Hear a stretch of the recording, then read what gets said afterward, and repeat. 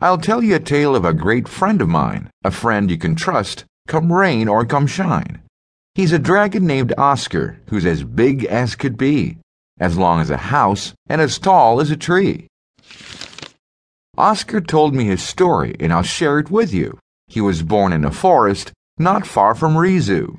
His mother hugged him and kissed him and laughed as he played, adjusting his bonnet that she lovingly made. Oscar played hard all day and slept soundly at night, surprising his mother with his huge appetite.